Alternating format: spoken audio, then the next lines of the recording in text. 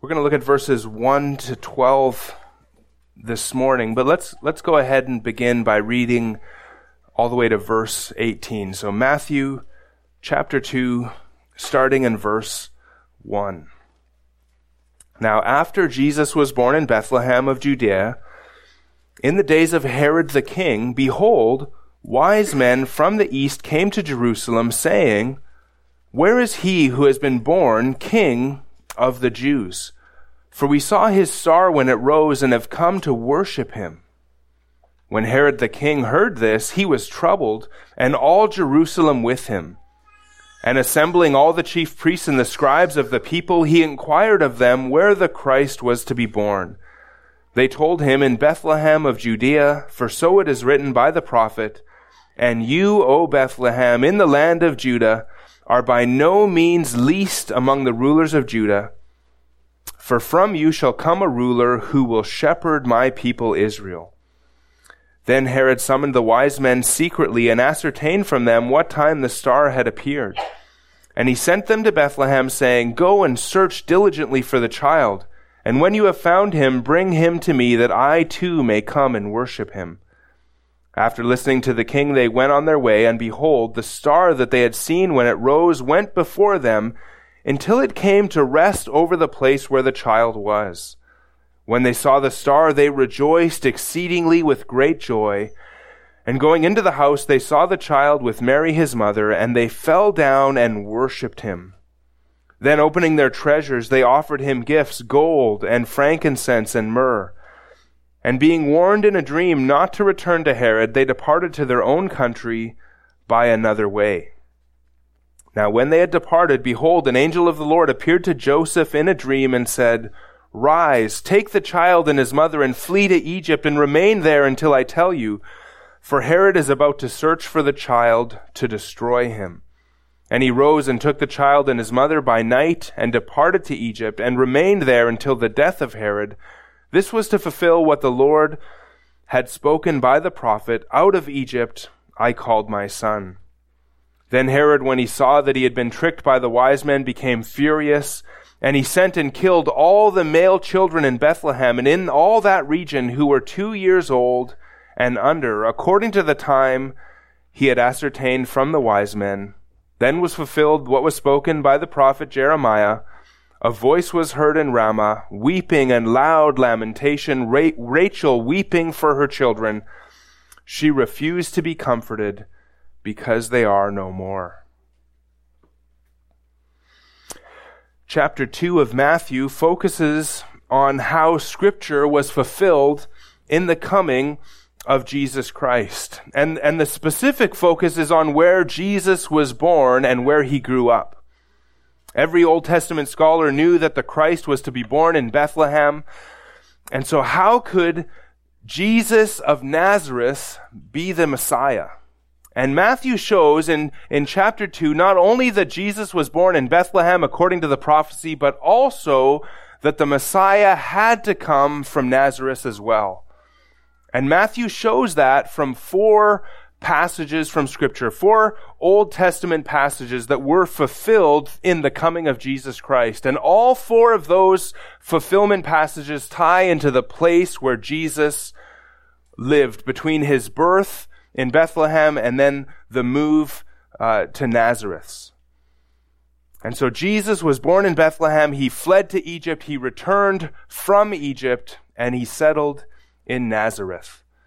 And the first of these 4 Old Testament messianic prophecies are in our text today in chapter 2, verses 1 to 12.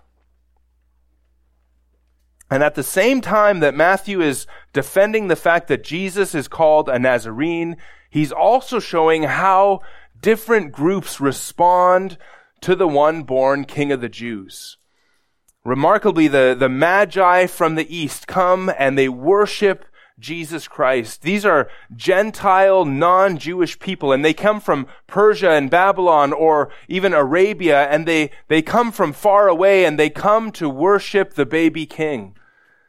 But that's not how everyone responded to the coming of Jesus Christ, and that's not how everyone in this gospel is going to respond. Herod, the king of Judah, appointed by the Romans, responded with anger. Herod was a notoriously violent ruler who defended his reign at all costs. And he pretended to want to worship Jesus, but his actual goal was to find out where he was so that he could kill the newborn rival to his throne. In verse 16 again, then Herod, when he saw that he had been tricked by the wise men, became furious, and he sent and killed all the male children in Bethlehem and in all that region who were 2 years old and under, according to the time that he ascertained from the wise men. Now, besides Herod, we're going to see another response in our text today. The religious leaders of Israel, the chief priests and the scribes of the people, these guys spent their lives studying the scriptures, and they knew exactly what passage to turn to that spoke of the birth of Christ. And amazingly, these scribes and priests don't even investigate the Magi's claim. They knew where Christ would be born, but they don't even seem to care. Apathy is a good word to describe their response. And so in our passage, we see these three responses: apathy, anger, and adoration towards Christ. Three responses to Jesus' birth. His own people reject him, and yet the outsiders receive him. And we're going to use these three responses as standards for ourselves as we examine our own lives as we work through this passage. And so how are you responding to Jesus Christ? Where is your heart at in regards to him? Is he your God and your King? Would you spare any expense, travel any distance, give anything in order to worship him? Or could you care less? Maybe you know all the verses. Maybe you can quote all the scriptures. You can look religious, but when it comes right down to it, you just won't go out of your way for Jesus Christ. He matters little to you in your day-to-day life, or perhaps even worse, maybe you are hostile to this Jesus. Perhaps you want no king besides yourself.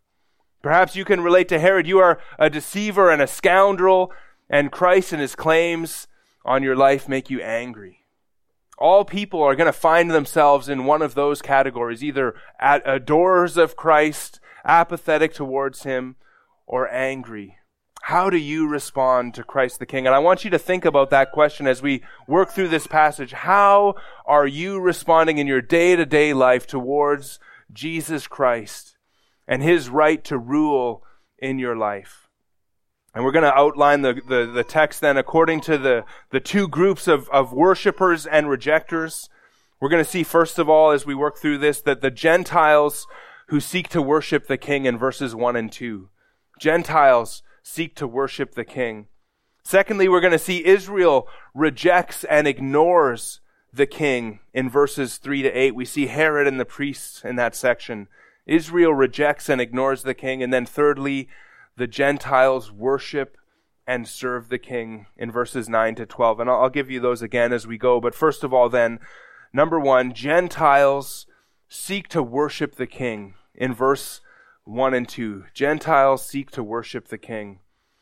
Verse 1 tells us for the first time in this gospel that Jesus was born in Bethlehem of Judah.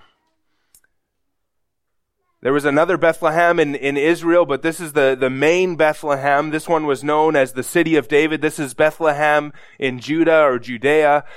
And it was the city of David because David had grown up in this little town. It was about 5 to 6 miles south of Jerusalem. And so there's Bethlehem. And now we're introduced in verse 1 to Herod. And he is called Herod the King.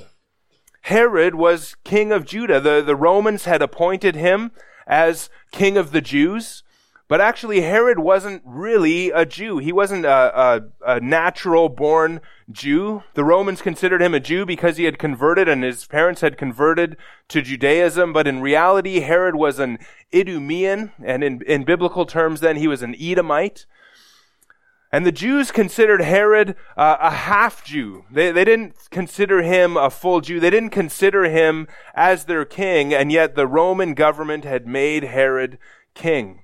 Now, there's many Herods throughout Scripture. This is Herod the Great. And Herod the Great built all kinds of famous buildings and towns and renovations, including the temple in Jerusalem. And so he was great in the sense of his building and architectural and administrative rule in Judah and Jerusalem.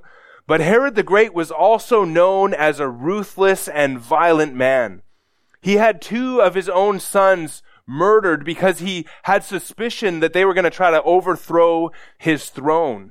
And he also had one of his wives killed for the same reason. He was suspicious of them. He would really stop at nothing to thwart those who would have the potential of overtaking his reign. He held on to his position as king tenaciously. And so what our text does then is it sets up this contrast between 2 kings. One is Herod the king, and the other is Jesus born King of the Jews. Jesus born King of the Jews, verse 2, it's literally the born king of the Jews. He's, in other words, the legitimate son of David, the heir to the throne through his adopted father Joseph. And then there's Herod the Great, Herod the non-Jewish, non-son of David, appointed by Israel's oppressors. And so on the one hand, the one is conceived of the Holy Spirit, and the other is conceived by an Idumean. One is righteous as the Son of God, the other is notoriously wicked. One is worthy of worship, and the other is entirely unworthy. The one king has the entire Roman army at his disposal and will stop at nothing to protect his empire. The other king, a helpless baby, but God is with him. And by the time we get to the end of chapter 2, we'll see that Herod is dead, but Jesus is still alive. And so God protects his son from Herod, who becomes like another Pharaoh. Pharaoh of Moses' day, similarly, Herod tries to destroy the children and thwart God's purposes for Israel by killing all the children. And just like God delivered baby Moses and used him to deliver his people from Egypt, so God will deliver baby Jesus and accomplish his purposes through him, remember, to save his people from their sins, verse 21 of chapter 1. And so what we see in this passage is that one greater than Moses is here, one worthy of worship. And one greater than Herod is here. The rightful king of Israel has come, the one who will shepherd God's people. And after Jesus was born, then the wise men, literally they're called magi, the magi come to Jerusalem. And this could have been shortly after Jesus was born. Remember that Joseph and Mary had to go, they had to leave their hometown Nazareth and go to Bethlehem to be registered. That's from Luke chapter 2. And while they made this journey to Bethlehem, when they arrived in Bethlehem, Mary gave birth in Bethlehem. And Jesus, remember, he was born in a manger because there was no room for him because all of the people had come to register in the town of Bethlehem. And in verse 11 of our text, the child with Mary are in a house. And so it seems like they're no longer in the manger. But remember, the mangers are usually just an extension of the house, a separate room with animals, or a separate room for animals attached to the house. And so this could have been really almost immediately after Jesus was born. They could be coming to the house there in verse 11 immediately after Jesus was born, and now they've moved from the manger and into the main part of the house. But on the other hand, this could have been really up to 2 years after Jesus was born. It's very possible and likely that Joseph and Mary, once they arrived in Bethlehem and gave birth to a child, that they stayed for at least some time or maybe even settled down in Bethlehem. So this could really be up to 2 years after Jesus' birth. Remember in verse 16 again, when Herod discovers the time, he goes and he has killed all the children who were 2 years old or under, according to the time that he had ascertained from the wise men. Now, it would have been very likely that the wise men, the magi, would have taken a number of months to travel from their home country to Bethlehem, or even to Jerusalem, first to Jerusalem, then to Bethlehem. And the wise men were called Magi, and they were well known in the ancient world. They weren't kings themselves, but they were advisors to the kings of the East. They came from Persia, Babylon, and even Arabia. And these Magi, these wise men, interpreted dreams, and they read the stars, and they studied all sorts of scientific things. They were also practitioners of the occult as well, and were known in many places for their spiritual power. Our word magic comes from magi, and so Simon the sorcerer in Acts chapter 8 seems to have been a practitioner of magic, which relates to the word magi. In Acts chapter 13, we learn of a Jewish false prophet named Bar-Jesus, the son of Jesus, and he was a magician and is called a magos, which is the singular for magi. And so we see magi or men who were at least predecessors of the magi in the book of Daniel. Remember, Daniel became the leader of the Magi, the leader of all the wise men of the East when he saved them from death, when he interpreted Nebuchadnezzar's dream. Remember, Nebuchadnezzar was going to have all the Magi, all the wise men of Babylon killed because they couldn't tell him his dream and interpret it for them. But God gave Daniel the interpretation of that dream. And Daniel, according to Daniel chapter 2 and verse 48, was made men of the wise men, he was made the chief of the wise men of Babylon. So Daniel 2:48 says, "Then the king gave Daniel high honors and many great gifts and made him ruler over the whole province of Babylon and chief prefect over all the wise men of Babylon." Now these Magi are likely descendants of those Magi, and they would have learned from Daniel and from other Jewish believers in exile about the coming of the Christ. Perhaps they had Daniel's writings or even other portions of Old Testament books. And they would have handed these down from generation to generation, and they were expecting the coming of the King of the Jews. Now, we aren't told exactly what these men knew or how exactly they knew what they knew, but they saw a star, and that star signaled to them that the King of the Jews had been born. And so again in verse 1, "Behold, wise men from the east came to Jerusalem, saying, 'Where is he who has been born King of the Jews? For we saw his star when it rose and have come to worship him.'" And so they came from the east to Jerusalem, and apparently these wise men did not know about Micah 5:2, which the chief priests are going to quote in verse 6. And they came to Jerusalem, assuming really that the king would be born in the capital city. Jerusalem is the capital of Judah. And so they come to Jerusalem and they're asking about where is the one who has been born King of the Jews. Now we aren't told here how many wise men came, certainly more than 3. Likely somewhere from 20 to up to 200 people came to Jerusalem at this time, and they would have had likely armed soldiers with them to protect them on their journey. And they come saying, that is, they come continually asking the question of verse 2, "Where is he who has been born King of the Jews? For we saw his star when it rose, and we have come to worship him." And so it seems that they're going through town asking everyone, "Where is the king? Where is the king?" And it must have made quite a stir, as we'll see in verse 5. All Jerusalem was troubled by this event.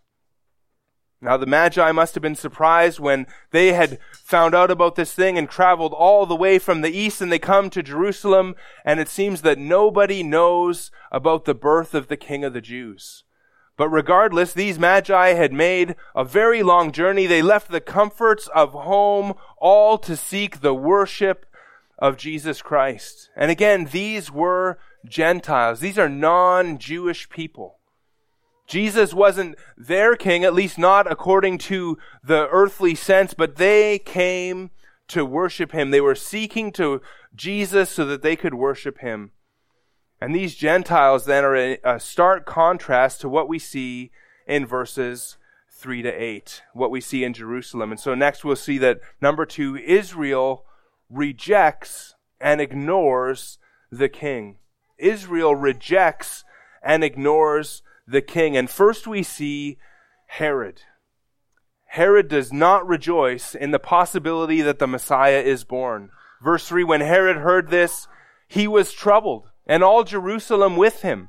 Herod the king heard what the Magi said, and he was troubled, disturbed, stirred up, unsettled, frightened. The word is a fairly strong one. One commentator said, disturbed is too weak a translation of his reaction, in turmoil or even terrified. And then he points us to another commentator, Weymouth, who says greatly agitated would be more accurate. And so the sense here is that Herod is troubled and disturbed, in turmoil, terrified, greatly agitated when he hears the news about Jesus.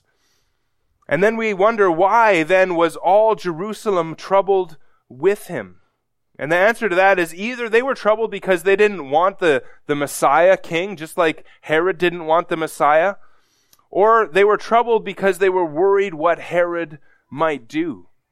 And in the first sense, all Jerusalem foreshadows how Israel is going to respond to Jesus later in this gospel, that they were troubled and eventually crucify him.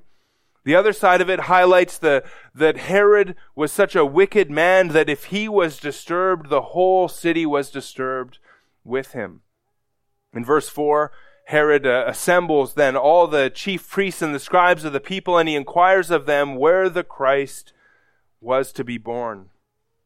Notice in verse 2, the Magi had come and they're asking, where is the one born King of the Jews?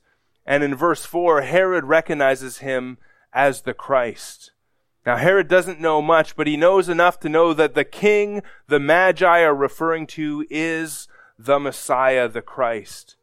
And Herod didn't know where the Christ was to be born. The Magi didn't know where the Christ was to be born, but the chief priests and the scribes knew exactly what Scripture taught. And so in verse 5, they told him, in Bethlehem of Judea, for so it is written by the prophet. And then they quote Micah 5:2 along with 2 Samuel 5:2.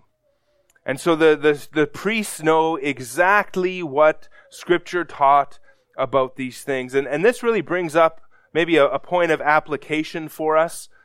It's wonderful to have knowledge. It's wonderful to have knowledge of the truth. The Magi, they want to worship, and by God's grace, they do have a little bit of knowledge, but because they are lacking the knowledge of where to find Christ, they can't follow him. They can't follow through on what they want to do. And so we need the knowledge of the truth if we're going to know God and serve him rightly. You know, the first 10 to 15 years of my Christian life, I wasn't very taught very well. I didn't go to a good church. I had really all kinds of zeal. I wanted to serve the Lord with all my heart, but I had very little knowledge. And much of that zeal was just wasted in pursuing fruitless things and useless things because I was lacking understanding. I didn't know how to honor the Lord with my life. I didn't know what to do to glorify him and honor him. But on the other side of the scale, we need to be careful as well, because it's possible to have all kinds of knowledge and to waste your life too. You know, you can know what is true and what is biblical and what is good and not do it. The chief priests, they knew exactly what verse to quote, but their hearts are far from the Lord. They have really no interest in worshiping the king. Their interest is in other places. Maybe they want to look good in front of others. They want to rise to the top sphere of influence in their religion. Who knows what each particular priest was after, but whatever it was, they show no interest in pursuing Christ. They show no interest in worshiping him.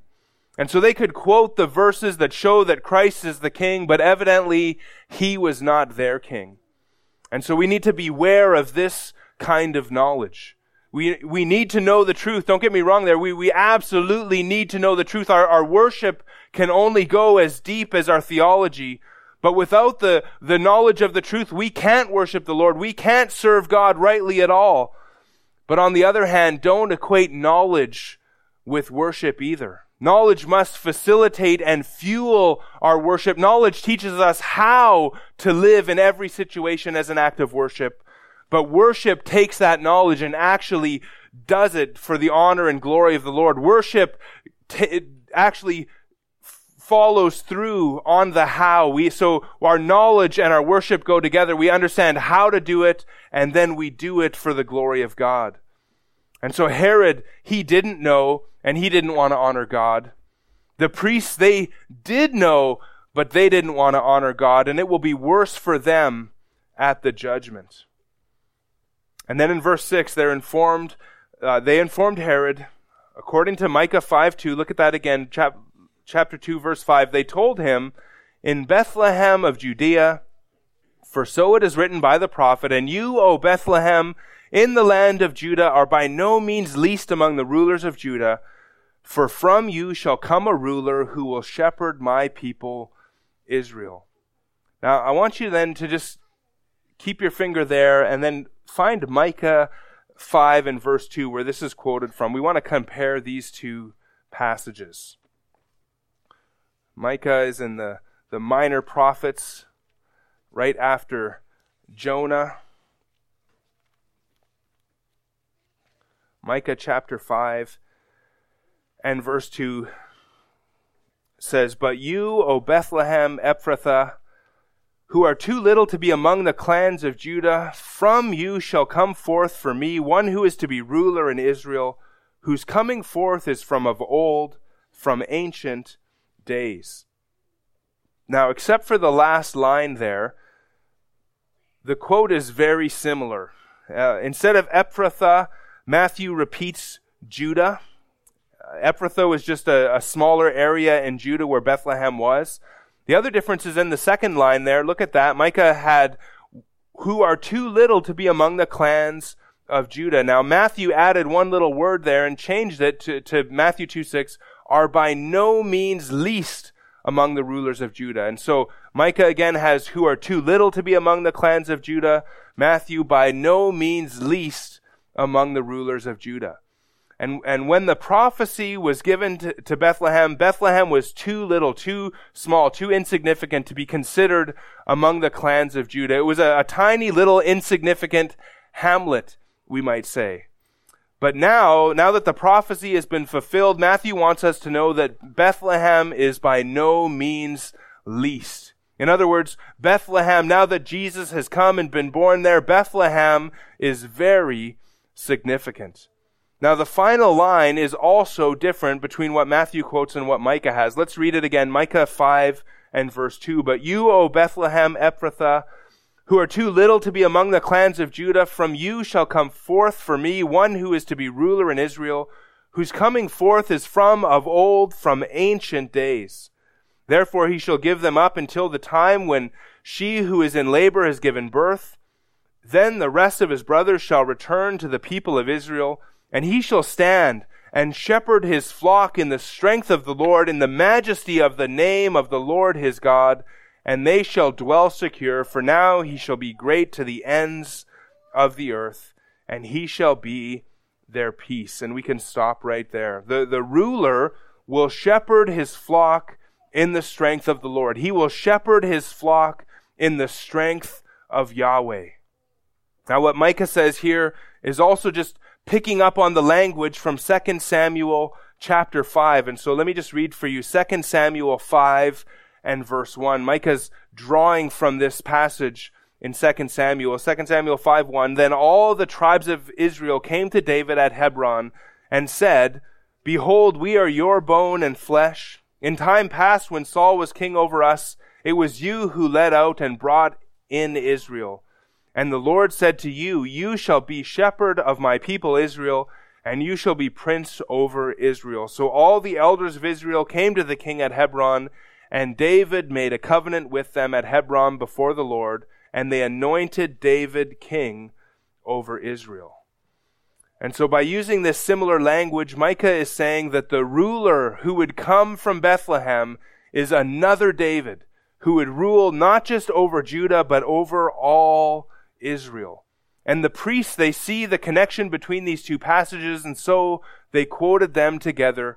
And if we put it all together, what we can see is this, is that this shepherd, this son of David, who is also from ancient days, that is, he is eternal God.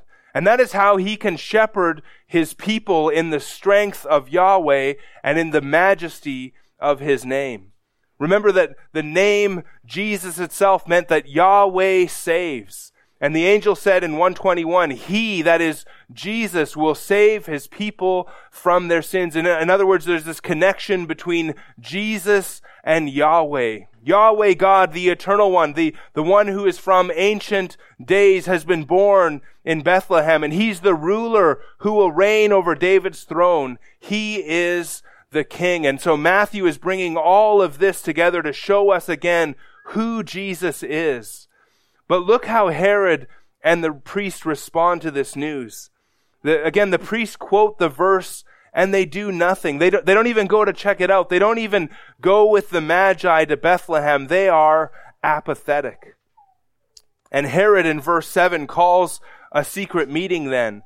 And we find out what he's up to in verse 13. He's trying to destroy this potential rival. In verse 7, then Herod summoned the wise men secretly and ascertained from them what time the star had appeared. And Herod wants to use this information to destroy the king. And Herod even went so far as to pretend to worship the child. Look at verse 8. And he sent them to Bethlehem, saying, go and search diligently for the child, and when you have found him, bring me word that I too may come and worship him. Herod does not want to worship the king. Herod does not want to follow the king. He doesn't want to submit to the king. He doesn't want to bow to the king. Herod wants to kill the king. Again in verse 16, he kills all the male children in Bethlehem from 2 years old and under, according to the time that he ascertained from the wise men. And so Herod's response is anger, wrath, fury. He hates Jesus. He doesn't even know Jesus, and yet he hates him and won't have him rule. And because he doesn't want Jesus, the Messiah, the Lord, the King, to reign over him, many people, many even religious people, have hatred in their hearts toward the Lord Jesus Christ. But that hatred is often veiled until Jesus' claims are pressed home on their lives, until his demands begin to require change.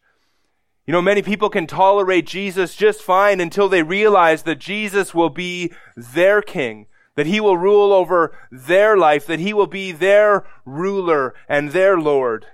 And in the gospel, Jesus comes to us and he says, follow me. And what is it that Jesus demands?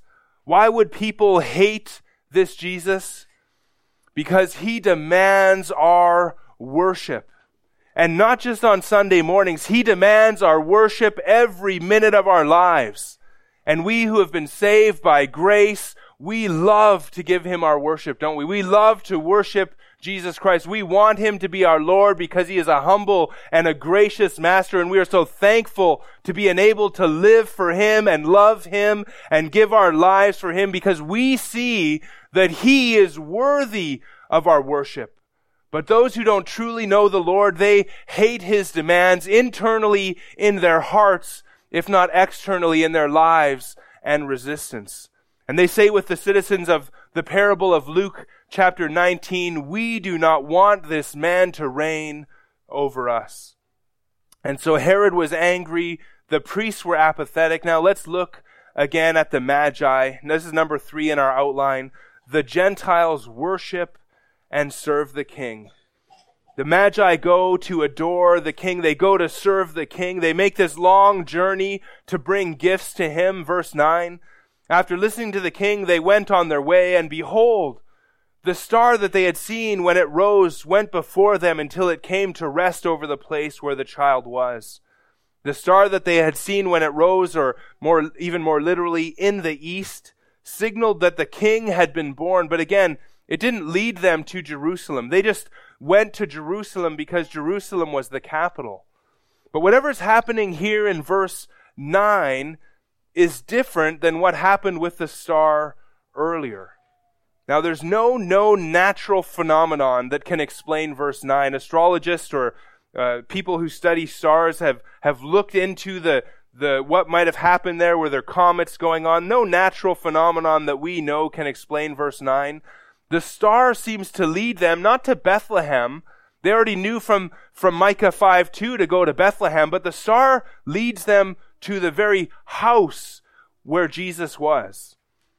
And this is exactly what they needed, because they were looking for a baby who may have been 2 years old or under in a rural, small area. And so they needed some specific guidance if they were going to find and worship Jesus Christ. It doesn't seem that many people in Bethlehem knew that Jesus was born King of the Jews. And so the star miraculously somehow led them right to Christ and the house where he was. Verse 10, when they saw the star, it seems like the star has now reappeared, and when they saw the star, they rejoiced exceedingly with great joy.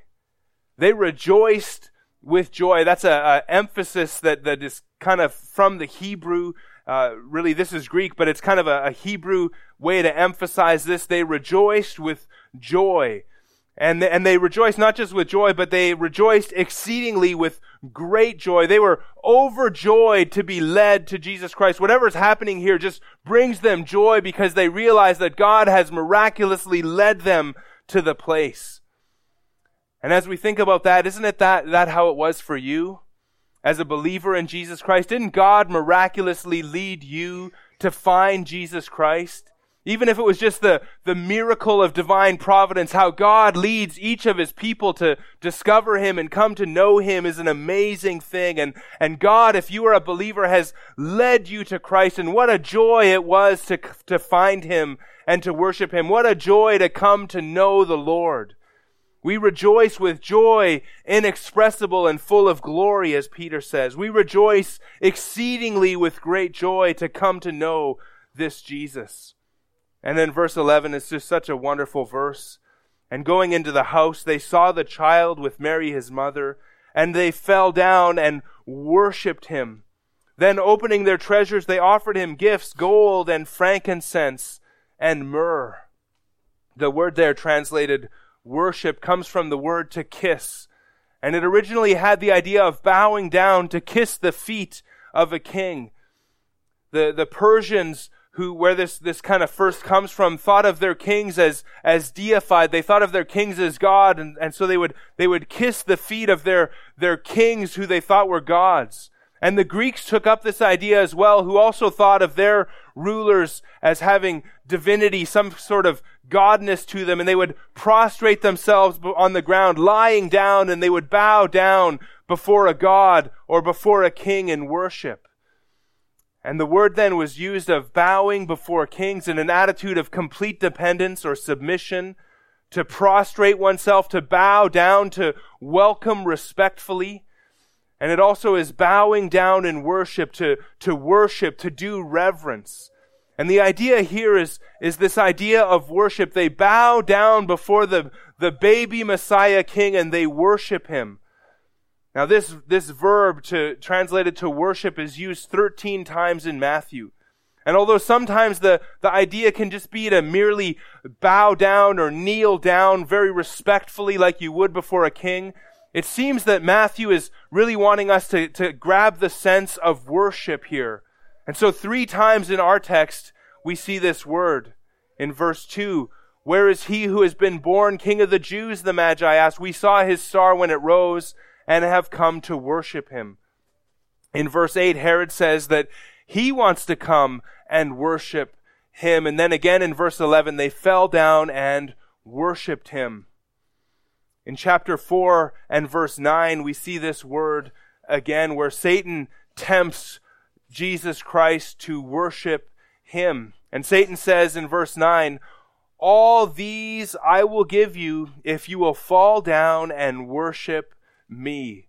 And then Jesus said to him, begone, Satan, for it is written, you shall worship the Lord your God, and him only shall you serve.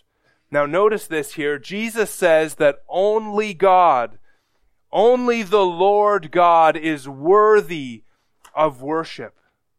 And Matthew wants us to see this connection, that only the Lord God is worthy of worship, and yet baby Jesus receives this same worship from the Magi. Look at Matthew chapter 8 and verse 2. I just want to trace this word through Matthew with you. Behold, a leper came to him and knelt before him, saying, Lord, if you will, you can make me clean. And that same word there where he kneels before him, calling him Lord, is that same word to bow and worship. Matthew 9 and verse 18, while he was saying these things to them, behold, a ruler came in and knelt before him, saying, my daughter has just died, and come and lay your hand on her, and she will live. And again, this ruler kneels before Jesus. Probably worship implied again in that text, but maybe less obviously so. In Matthew chapter 14, after Jesus walked on the water and then enabled Peter to walk on the water, in verse 32, after this walking on the water, when they got into the boat, the wind ceased, and those in the boat worshipped him, saying, truly you are the Son of God. And so here the disciples worship Jesus as the Son of God. These are Jewish men who know instinctively that there is only one true God, and only the Lord God is worthy of worship, and yet they come to recognize that Jesus Christ is the Son of God, and that he too is worthy of worship because he is God. In Matthew chapter 15 and verse 25, again, a Gentile woman comes and kneels before him, saying, Lord, help me. And now turn to the end of the gospel in Matthew chapter 28. We're going to skip a couple there, but 13 times this word is used. But Matthew 28, again, very significant. Matthew 28 verse 9, the resurrected Lord now. Behold, Jesus met them and said, greetings. And they came up and took hold of his feet and worshipped him.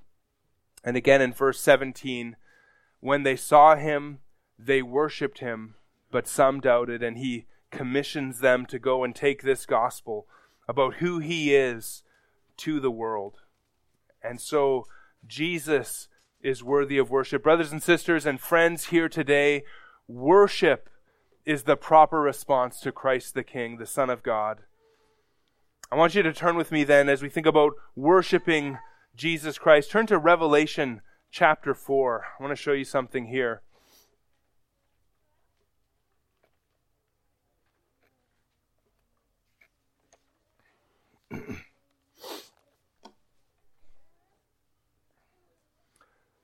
Revelation chapter 4 and verse 10, the 24 elders seem to be representatives of mankind, but whatever they were, the 24 elders, they fall down before, note, him who is seated on the throne, and worship him who lives forever and ever. That's our word there, likely. They worship him who lives forever and ever. They cast their crowns before the throne, and this is really before God here, before God, the one who is seated on the throne, and they say to him, worthy are you, our Lord and God, to receive glory and honor and power. Notice those words, glory and honor and power, for you created all things, and by your will they existed and were created. And so the 24 elders worship God. And then in chapter 5, there is this seal that is introduced, a sealed scroll. And a mighty angel asks, who is worthy to open the scroll and break its seals? And the idea of this scroll is that it is the title deed of the universe. Who is worthy to bring all that has fallen in creation back into order and back under God's reign? Is anyone worthy? And no one in heaven or on earth is worthy. But behold, in verse 5, one of the elders said to me, weep no more. John was weeping as he realizes that nobody is worthy to do this thing. And the elder says, weep no more. Behold, the Lion of the tribe of Judah, the Root of David, has conquered so that he can open the scroll and its 7 seals. Now, if you've been with us in our study of Matthew, you're going to recognize that Jesus Christ is the Lion of the tribe of Judah from Genesis 49 verse 10, that he is the Root of David from Isaiah chapter 11. And when we finish our study, we're going to see that he has conquered sin, Satan, and death by his perfect life and sacrificial death on the cross. And he, this one, Jesus Christ, is worthy. And in verse 9, they sang a new song saying, worthy are you to take the scroll and to open its seals. For you were slain, and by your blood you ransomed people for God from every tribe and language and people and nation, and you have made them a kingdom and priests to our God, and they shall reign on the earth. And then in verse 11, Revelation 5:11, then I looked, and I heard around the throne and the living creatures and the elders the voice of many angels, numbering myriads of myriads and thousands of thousands, saying with a loud voice, worthy is the Lamb who was slain to receive power and wealth and wisdom and might and honor and glory and blessing. And note that those same words there, glory and honor and power from chapter 4, are again now used to worship Christ, who is worthy to receive even almost beyond that power and wealth and wisdom and might and honor and glory and blessing. And I heard every creature in heaven and on earth and under the earth and in the sea, and all of them, all that is in them, saying, to him who sits on the throne, that is God, and to the Lamb be blessing and honor and glory and might forever and ever. And the four living creatures said, Amen. And the elders fell down and worshipped. Oh, friends, Matthew wants us to see so early in this gospel that Jesus is worthy of worship. He is worthy to be followed. He is worthy to be loved. He is worthy to be lived for. He is worthy even to suffer for, to take up our cross and deny ourselves and follow Him, because He deserves our worship. And if we see Him rightly, like the saints and the angels in heaven see Him, we will gladly and joyfully and freely give Him not only our worship, but also our treasure. Because in the gospel, Jesus Christ becomes our treasure. We receive Him as the treasure that He is, and we give up all other treasures to live for His sake. And so like the Magi, we give up our treasures to worship and glorify Him. And so again in verse 11, going into the house, they saw the child with Mary his mother, and they fell down and worshipped Him. Then opening their treasures, they offered Him gifts, gold and frankincense and myrrh. These are gifts fit for a king. Do you know what gold and frankincense and myrrh represent? Gold and frankincense and myrrh. These are costly spices. Again, these are gifts fit for a king. These are gifts. These probably enabled the family to avoid Herod's massacre as they made this trip to Egypt. It probably sustained them on this trip and helped them to endure and to live in exile. Verse 12, being warned in a dream that not to return to Herod, they departed to their own country by another way. And so we have seen in our text this morning that the Gentiles, the Magi, seek to worship the King, and they make the journey to Him. And then secondly, we saw that Israel rejects and ignores the King. Herod rejects the King. The priests and the scribes really ignore the King. But again, the Gentiles worship and serve the King, and they open their treasures to Him.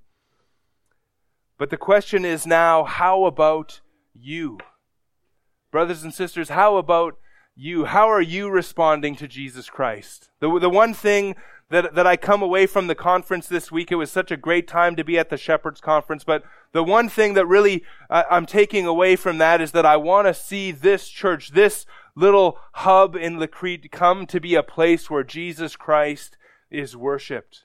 A place where we see Him for who He is, and we live in such a way that He is exalted and magnified and praised and worshipped. Oh, that this would be a place on earth where God is pleased with His worship because we pour out our lives for His glory. There are many people, even in this community, I'm sure, like many in the world, who, like Herod, will not have this king reign over them. There are many like the priests and the scribes who really don't care much. They may have some kind of intellectual knowledge of Christ and who He is and what He's done, but it really makes no difference in their day-to-day lives and how they live. We don't want to be like that at all. We want to be those who worship Jesus Christ. Grace Bible Fellowship, let's be worshipers of Christ. No matter what we're going through in our lives, let's be worshipers who recognize Him for who He is and open our treasures and give our lives so that He might be glorified in this place. Let's pray together. Father, thank you for this word. Thank you for the Magi who came to worship, that you led them to worship, and thank you that you have led many of us to come to know you, to come to see you for who you are, and you have caused us to deny ourselves, take up our cross, and live our lives for you. We pray that you would get even more glory from our lives, that you would get the glory that you are worthy of from our lives and from this church. We ask in Jesus' name, amen.